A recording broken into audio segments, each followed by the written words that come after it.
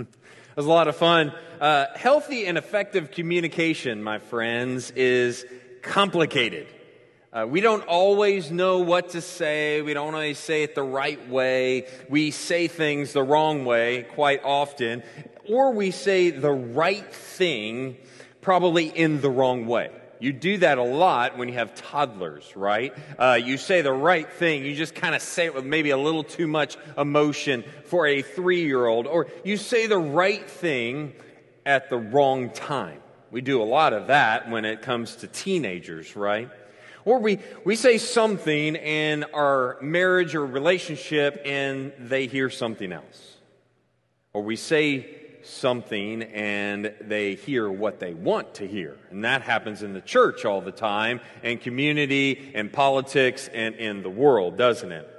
Words are powerful. We know that. We've talked about that before. We've all been hurt by words. We've had words spoken to us. We've had words spoken about us. We've had words spoken over us. And words can be used for good, though. They motivate us, they inspire us, they make us feel validated, right, in the midst of people or God. Now, words can also be the root of demise. They can tear us down, they can invalidate us, and even in the presence of God, it seems like, right? And they can cause emotional distress or disturbance or distraction in our life. Communication and words is not just about what you say. It's also about what's heard when you say it. Let me say that again. Communication and words is not about what we say, but it's actually about what's heard when we say those words. We're going to spend 4 weeks and explore something that I think has the potential to revolutionize our communication, revolutionize our relationships, no matter what age we are. A lot of people say, hey, you're speaking to me, or you're not speaking to teenagers or your children. It doesn't matter what age you are, you're always going to deal with communication. You're always going to deal with temperament. You're always going to deal with words. I mean, who doesn't want that, right? We want something that will actually help us be better at that. And I pray for us that at the end of these 4 weeks, we have gained some sort of understanding and some sort of tools in which we can lead others better and love others better. Okay, that's the end goal, that we lead others better and we love others better. The Apostle Paul says in Ephesians chapter 4, verse 29, "Do not let any unwholesome talk come out of your mouths, but only what is helpful for building others up according to their needs, that it may benefit those who listen." Let me read it again. "Do not let any unwholesome talk come out of your mouths, but only what is helpful for building others up according to their needs, that it may benefit those who listen." The Apostle Paul in Scripture is challenging us to think differently about our words and how we use those words.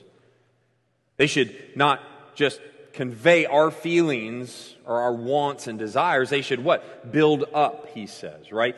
Build. They should benefit. It seems very obvious when we talk about that. It seems easy, it seems common, but it's not really all that common. And Paul points out 2 things in which our words sort of go wrong, and they can be unwholesome and they can be unhelpful. And we have seen it, we have said it, we understand it, we've experienced it, haven't we? Let me show you this picture. It's an old-fashioned scale, okay? Depends on what age you are, if you even know what that is, right? Jamie and I were at Round Top yesterday. We were walking around. I saw this in one of the furniture places, decor places that we were walking around. Well, I grew up with one of these in my house. My parents always had an old-fashioned scale, and they had some things on it. And the scale, of course, you can put weights on one side, and then actually it's like 1 pound or 2 pounds, and so you can see if things weigh the same. It's an old-fashioned scale. Now, when you think about things in ratio and scale, the average relationship has this ratio of 6 to 1. Okay, research says 6 to 1, 6 times more criticism and complaints versus 1 compliment or encouraging comment. 6-1. And maybe that's why there are so many work environments that are toxic. Possibly that's why our marriages are in trouble at times. Our kids experience in today's world so much more anxiety and insecurity at a younger age because it's the way that we communicate, this ratio of 6-1. I mean, what kind of culture have we built? What kind of culture are we building for in our marriages, and how are we modeling for the next generation of people, right?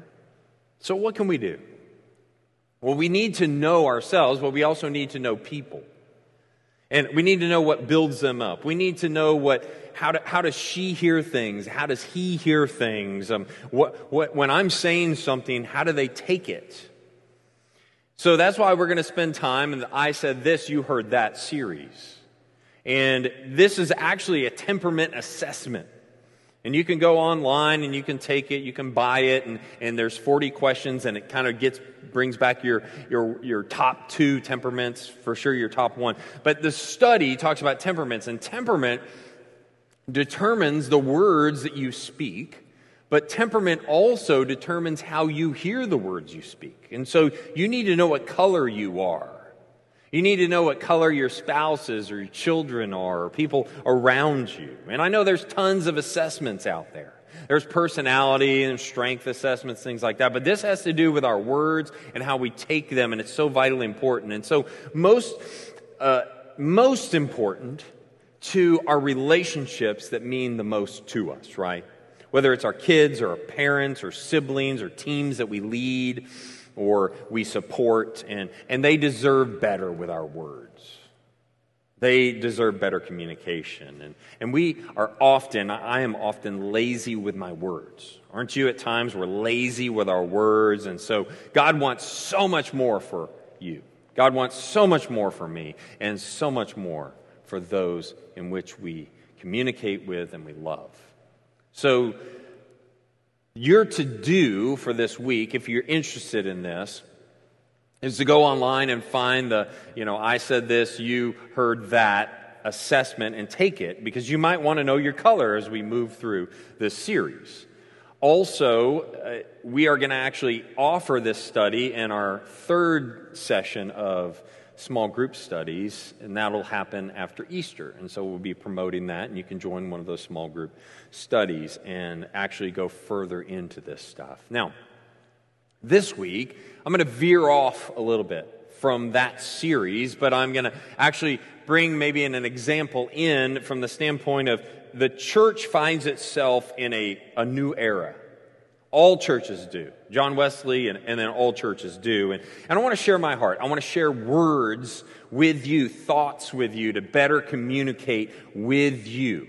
And also use words that I pray will build you up, lift you up, inspire you, and inform you so that you feel like, hey, we're all heading the same direction. I can get around that. I can be involved with that. Now, we are called to, as a church, to fulfill a purpose, a mission. And our mission is to connect people to Jesus.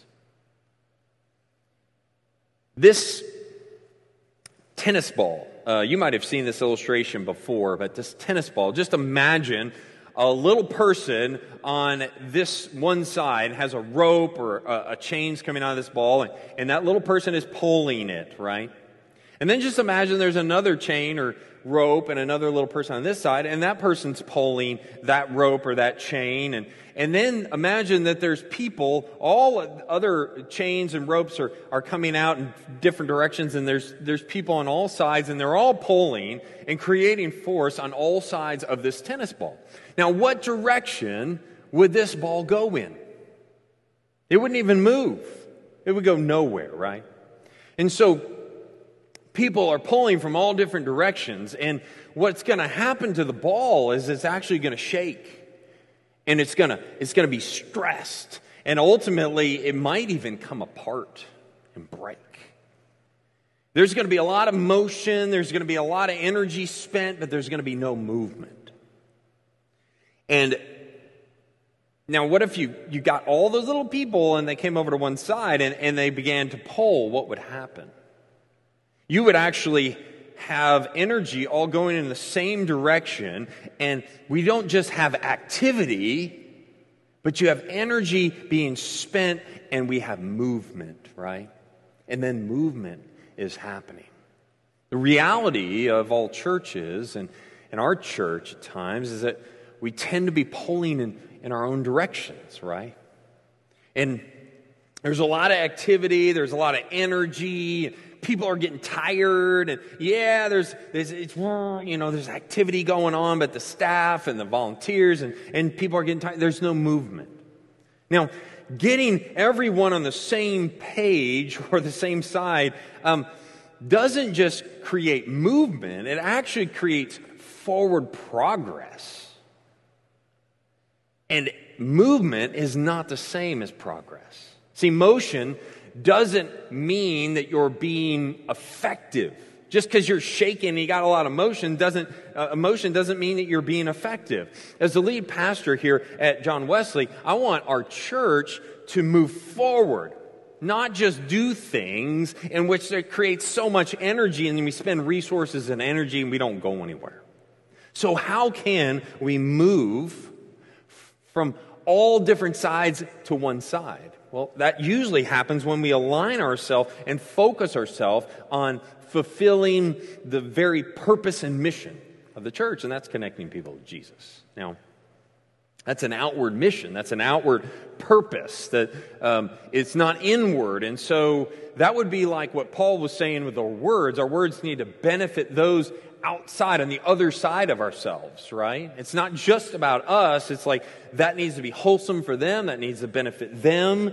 And it's not always for our benefit, for their benefit. And so that's a struggle. I understand that. But this, ultimately, when we do that, and we all get on the same side, and we got this forward progress, it glorifies God, and ultimately it gives us a purpose for another 50 years of ministry at John Wesley. Now, we can talk about our purpose this way, a mission, and sort of say to be an irresistible church that unapologetically connects you, your next door neighbor, and the next generation to Jesus. And so you look at that and you hear that and you go, hey, I can get around that, right? How do I connect people to Jesus? Well, I'm going to go talk to my neighbor. I'm going to go talk to my new neighbor. I'm going to go talk to that family member that's just not coming to church, not connected with any church. I mean, you start there, right? Start with your next door neighbor. Start with yourself. And ultimately move throughout the generations. Now, personal confession. As a preacher, Pastor Cheryl and I have other things that we're supposed to do and we're called to as a pastor. But as a preacher, especially the lead pastor here, one of my jobs is to communicate. One of our jobs as preachers is we're in the communication business. Now, I'm not the best communicator. I'm not the best preacher. I don't preach in all the different ways that everybody wants. I mean, you just can't do that. No pastor actually does that, okay? Even if they're super duper popular, there's a lot of people that don't like their style or whatever. And so, communication is complicated, like I said. It's like, we don't always know what to say. We don't always say it in the right way. We don't know how to reach people with all different type of agendas. I mean, it's quite of a process, right? Even though we're in the communication business. And we say the wrong thing sometimes. Or we say the right thing at the wrong times. Or we say it in the wrong way. Or we say something and people hear something else. Or we just say something and they hear what they want to hear, right? I mean, that happens all the time. And as a man of faith, I must confess that I struggle at times communicating things when they're not 100% certain. Now, I have the spiritual gift of faith, and so I believe God's going to be there. God's in the midst of the uncertainty. But it's hard when a particular thing is not 100% certain and it's going to last us forever, because that's, to me, an integrity issue. And in the COVID era, it's a test for us. It's a test for me in the life of John Wesley and any church, really, but uncertainty reigns. And there are many, many ways that you plan one thing, we've planned it, and then the next week it had to change, or the next month it had to change. And sometimes, I love progress. I love change. But I also love consistency. It makes work of the Lord a whole lot easier sometimes. But that's not always our plight. I love consistency because it often fosters unity, but it's just not always there. And planning in the midst of the unknown is challenging, it's taxing, it's a part of really the test we have as a church. And so we have these problems that arise when it's hard to communicate fully. We have miscommunication that arises. We have doubts that arise. We have a lack of focus. We got people pulling in all sorts of different directions and not in the same direction. So that slows things down, or it stresses the organization, or it stresses the church. And so you get all these questions that come out of that. You know, questions like, when will Sunday mornings be the same again? You know, or when will classes begin again on Sunday morning? What are we going to do? When will we have a choir again? And what time will our worship services be? Or, you know, what exactly are we headed in? You know, what direction are we heading? What's Marty doing? What's he thinking? Or what are they thinking when it comes to that topic or that subject? What are we going to do this week that we didn't do last week? Or, you know, what's going to be the same next week? I mean, there's just great questions, right? I mean, are we going to get another pastor? Right? Are we going to have another pastor join our staff? We just lost one. And, you know, are we going to have a third pastor? All these, again, are great questions. And I want to communicate some of those answers to you today. And I want to give you the opportunity to then take those answers or the communication you hear and go and share it with other people as well. And so we might go a little long today, but I'm going to try to sort of be concise with some things. And I think that you'll be blessed if you just spend a little time and hear this and listen to this. But John Wesley UMC should be very proud. We have great leaders in our church, people that are you've elected to be leaders, that you have nominated to run teams and that have bubbled up and said, hey, I'm going to take this portion of ministry and I'm going to run with it. And we have great leaders that care about you and they care about the church, and they're willing to sacrifice their time and their energies and everything. And we've had monthly meetings. We've discussed all sorts of things and affairs of the church, finances, ministry, future ministry, all sorts of things. And if you didn't get a chance to read the 2020 Year in the Rear View Mirror, I would highly recommend you go to the front page of our website and click on the button and read it, because there are some great stories of what we accomplished in 2020. Now, I love to compete, but I don't want to always compete over resources and time and energy. I want the church to be focused, right? Now, in Proverbs chapter 21, verse 5, it says this: good planning and hard work lead to prosperity, but hasty shortcuts lead to poverty. Okay? And I would love to plan for like a year out, but I don't know if we can do that. They say you plan for like 3 months to 6 months. So I'm just saying, hey, we're going to go to like spring and summer, and you're going to see some of this. And I hope that we understand our Sunday schedule and some classes and what's going on. And that's probably as far as we can kind of get out. And if we need to, the Holy Spirit tells us to change, we're going to have to do some different things.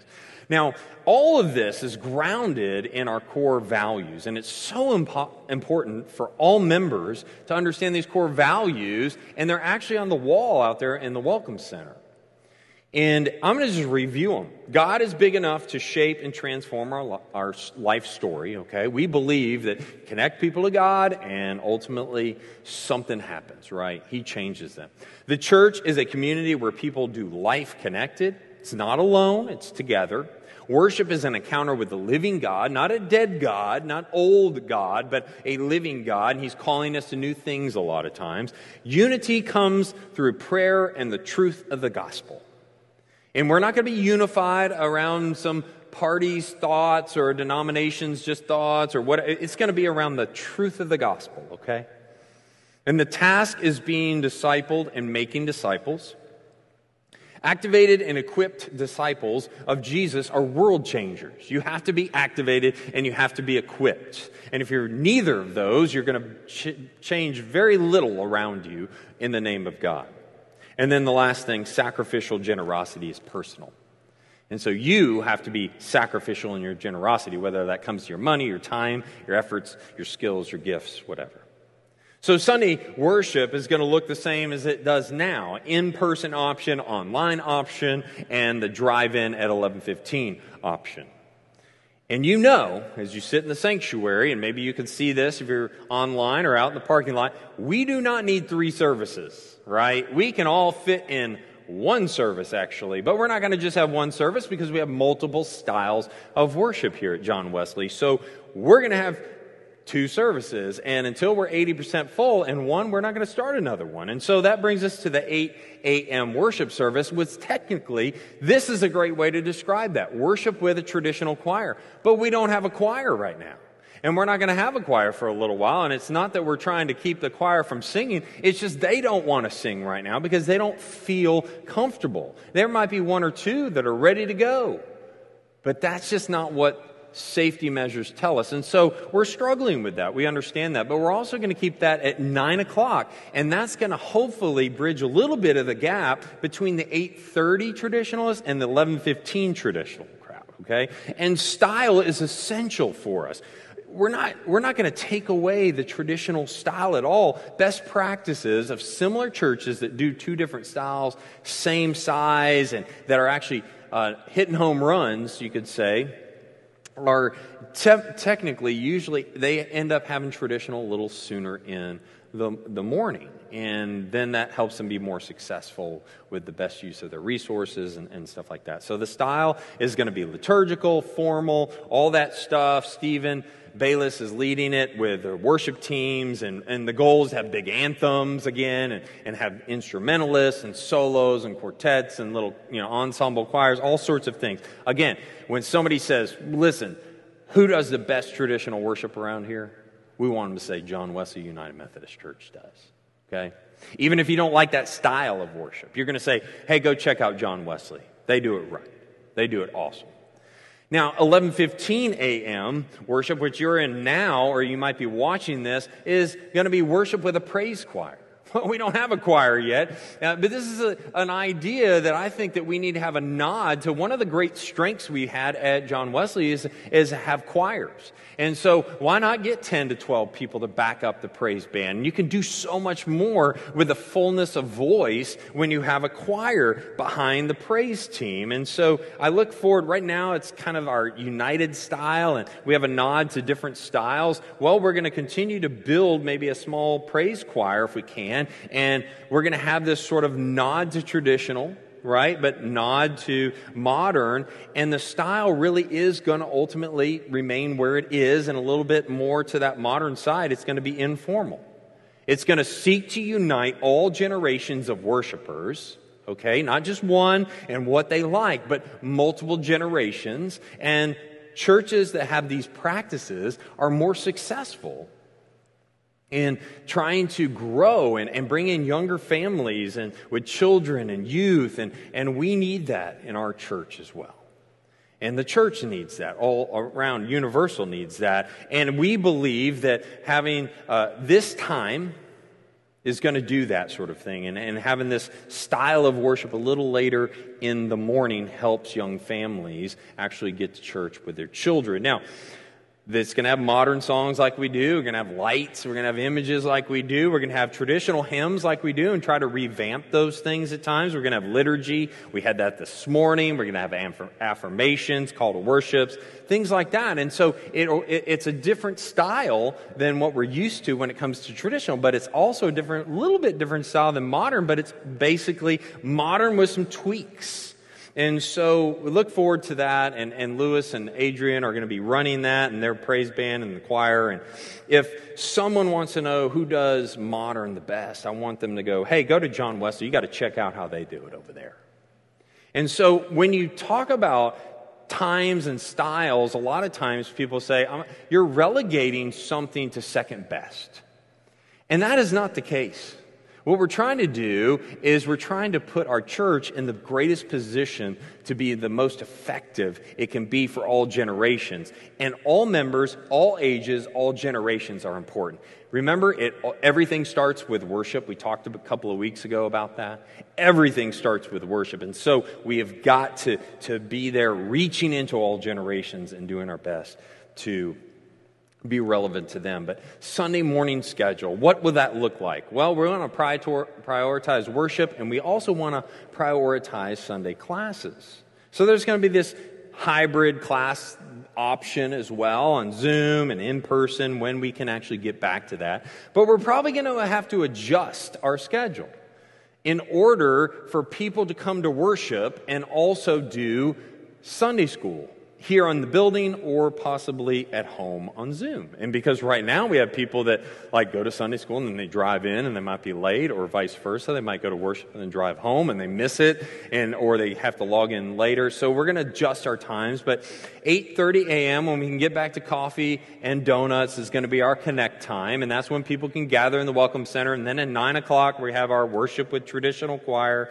10:15 to 11:15, we're probably going to bump our classes back a little further, and that gives people transition time, and that's going to be in-person, hybrid, Zoom, those type of things, and that will be at 10:15. That's going to be for adults and kids.